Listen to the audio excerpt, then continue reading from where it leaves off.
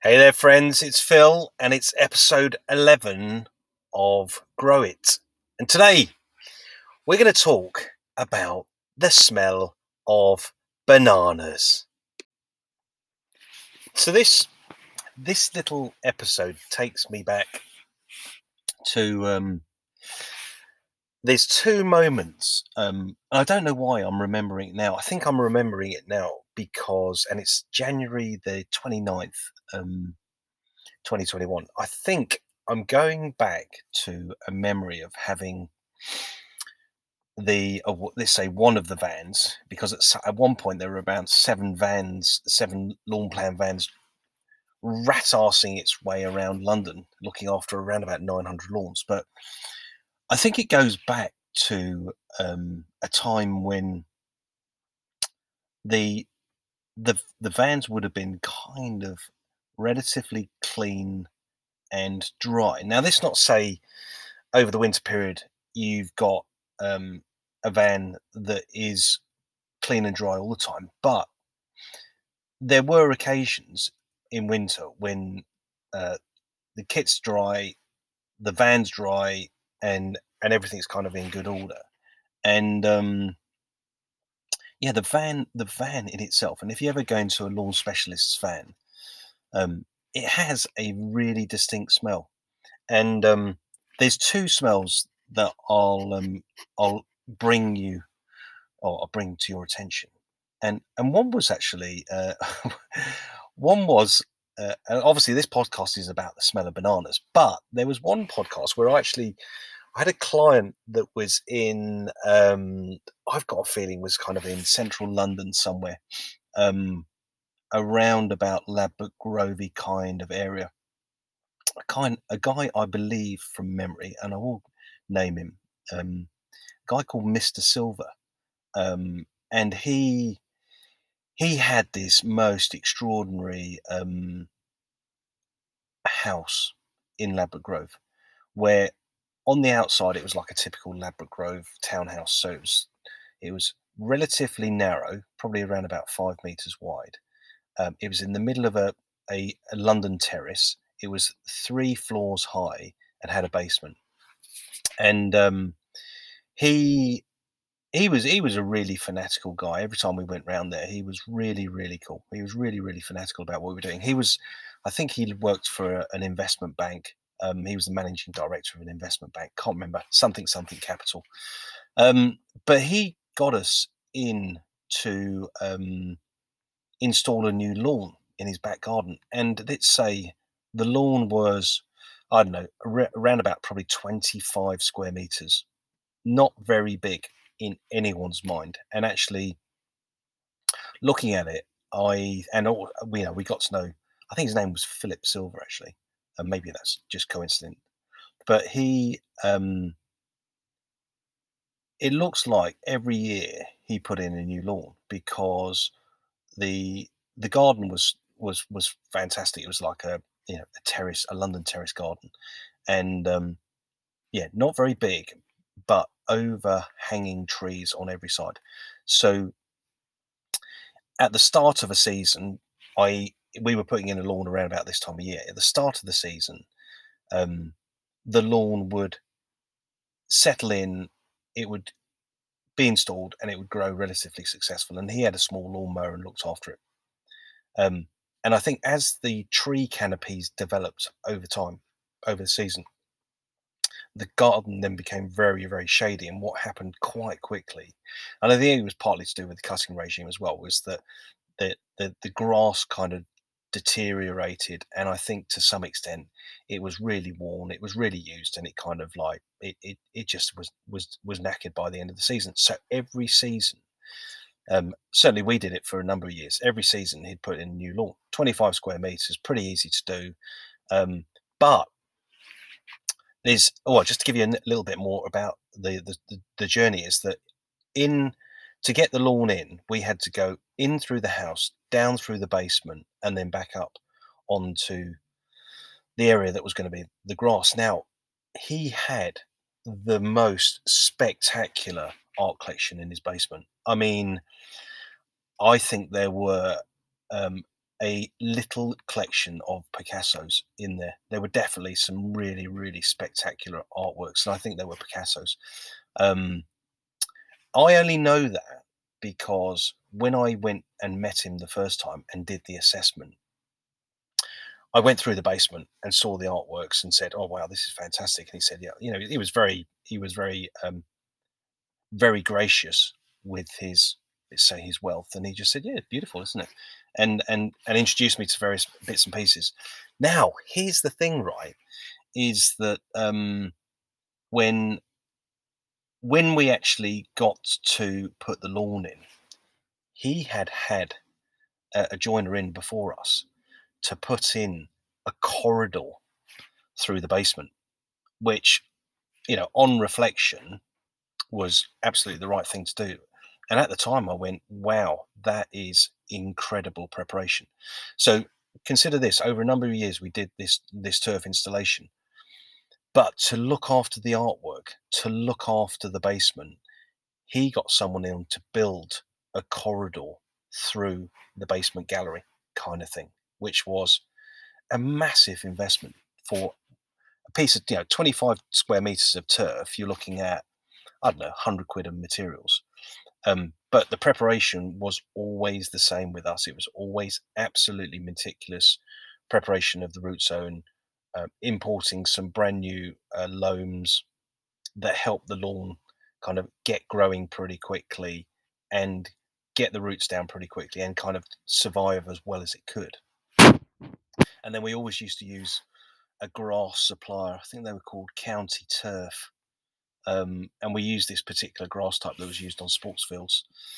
But yeah. So the basement, went through the basement, in through this corridor, and installed these lawns every year. And then he would look after them, and he'd call us back from time to time to do some remedial treatment. And then every year, I think it was every year for quite a number of years, we'd be replacing the lawn. But here's the thing: one day he said to me, he said, "Oh, Phil, can you give us a lift down the road?" And I said, "Yeah." I said, "Look, I said, you are getting into a tradesman van. This is we are lawn specialists, and it's going to be a bit dusty and grubby for you, an investment banker." And he said, "Oh, that's absolutely fine." Because I said, "It'll be quite exciting." And I went, "Well, God, there's levels of excitement that I could talk about and levels of excitement that I wouldn't talk about." But let's say he got in the van and he sat next to me, and in the front of the van at the time there was an old jerry can. I don't know why I had a jerry can in the front of the van, but it was there anyway.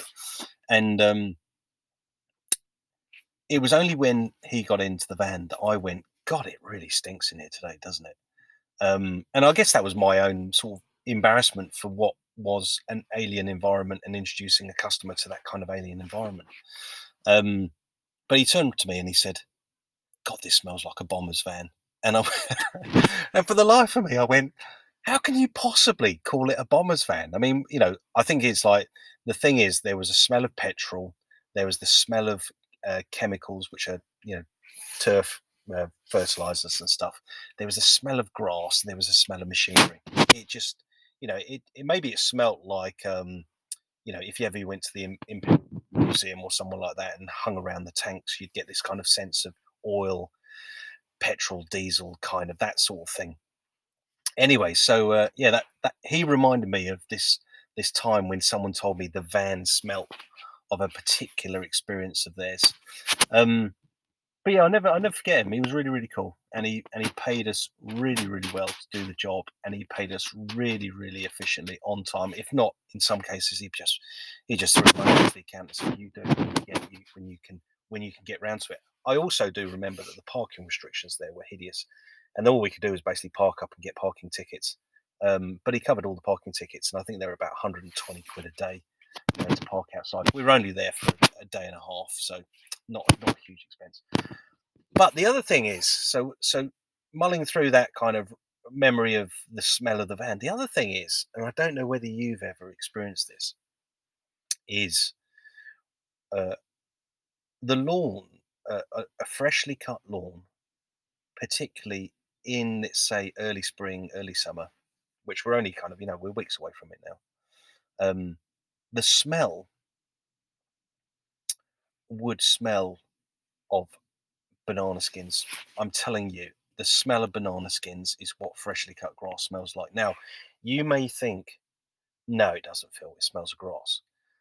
But the thing is like freshly cut grass, almost like aerated grass, i.e., grass that's in the back of the van, or maybe slightly going off. So like a banana skin, right? When you peel the banana skin and you leave it for a few hours, or maybe if you leave a banana to go off, it gets that really pungent, really quite acute banana-y smell. The kind of banana-y smell that you have when you have bananas that you use for banana cake, right? It was that kind of banana-y smell. Now, I don't know whether the banana-y smell is it's definitely a top note. So within fragrances, you've got top note, middle note, and the kind of the outlying tones. But it was definitely a top note because there wasn't much depth to the banana-y smell. But I think the the banana-y smell is just another smell that's very, very acute when it comes to looking after turf and looking after it well. You get used to all these kind of fine sort of idiosyncrasies within this turf world um, that I live in. So yeah, um, I guess it's just fascinating. It's like the thing is, yesterday's podcast I talked about sound and how so podcast 10 I talked about the sound of a lawnmower, and how that a lawnmower blade is sharper by listening to the sound of the engine, because a blunter blade runs the engine slower or puts more strain on the engine. It's really marginal, but you can hear it if you cut lawns all day long, you can hear it when you're working with blunt blades. But similarly, it is the other senses that are very, very dominant, um, particularly during the period coming into spring and into summer, is all of the other fragrances that you get around turf, grass, lawn maintenance. But look, I have to say that my kids also really, really kind of like used to love the smell of the vans. I don't know why. I think it's kind of like familiar. It's a trusting smell. It's reassuring. It's kind of there each and every year. So it's kind of like a footnote, or a smell footnote to the year. Every year you can expect that smell to be coming into the vans, and you can probably expect that smell to be coming into your shed if if you try and smell it, if you try and become aware and conscious of what you're doing more than just cutting the grass. If you're looking after your lawn, if you're looking after that pitch or that patch of ground, is the more you become conscious of what you're doing and how you're doing it and how consciously you are doing it. You're not just cutting a lawn, you're not just boshing out a bit of feed, you're not just dropping a bit of grass seed on. When you're actually maintaining something year on year on year on year, you start to get very familiar with what you expect, and you start to benchmark that. Really, this is what I expect this time of year. This time of year, particularly, so 19th of January, is a very, very neutral time of year.